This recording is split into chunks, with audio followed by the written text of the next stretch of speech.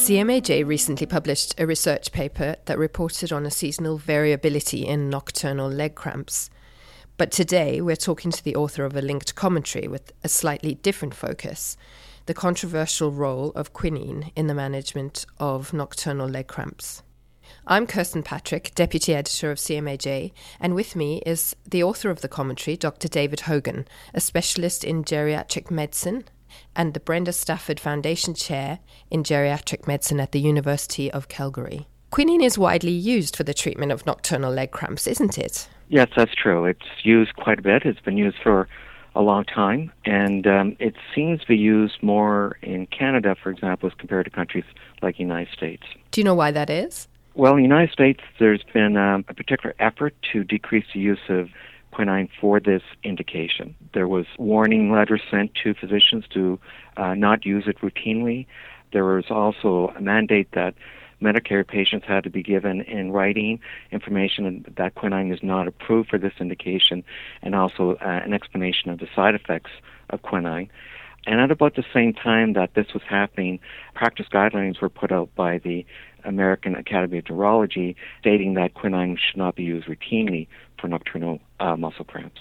So is it available for on-label use in Canada?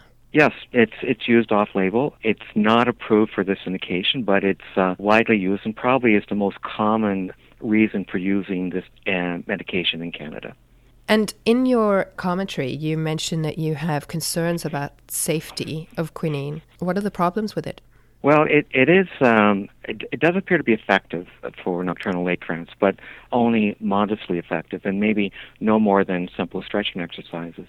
On the other hand, there are a variety of potential adverse effects. Some of them are fairly mild. Syncoism, for example, is a fairly common side effect, but it doesn't have any major consequences. Of more concern is the rare but serious hematological adverse effects.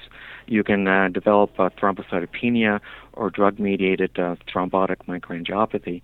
Fortunately, it's quite rare, but it's a very serious side effect when it does take place.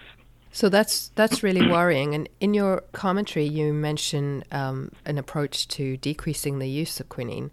And what would you like to see, both at the practice level and the governmental level? Well, I definitely wouldn't like to see this drug being used on a routine basis.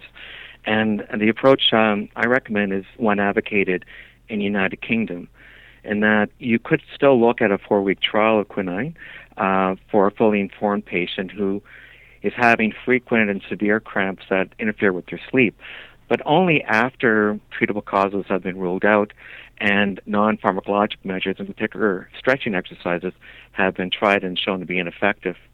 Also, it might be an option to try other drug therapies, though I should state that the research base indicating that they're effective is lacking by and large. And your commentary outlines what those other drugs are. Yes. Thanks for joining us. That was Dr. David Hogan, geriatric medicine specialist at the University of Calgary. To read his commentary, called Quinine, Not a Safe Drug for Treating Nocturnal Leg Cramps, and the linked research paper, visit cmaj.ca.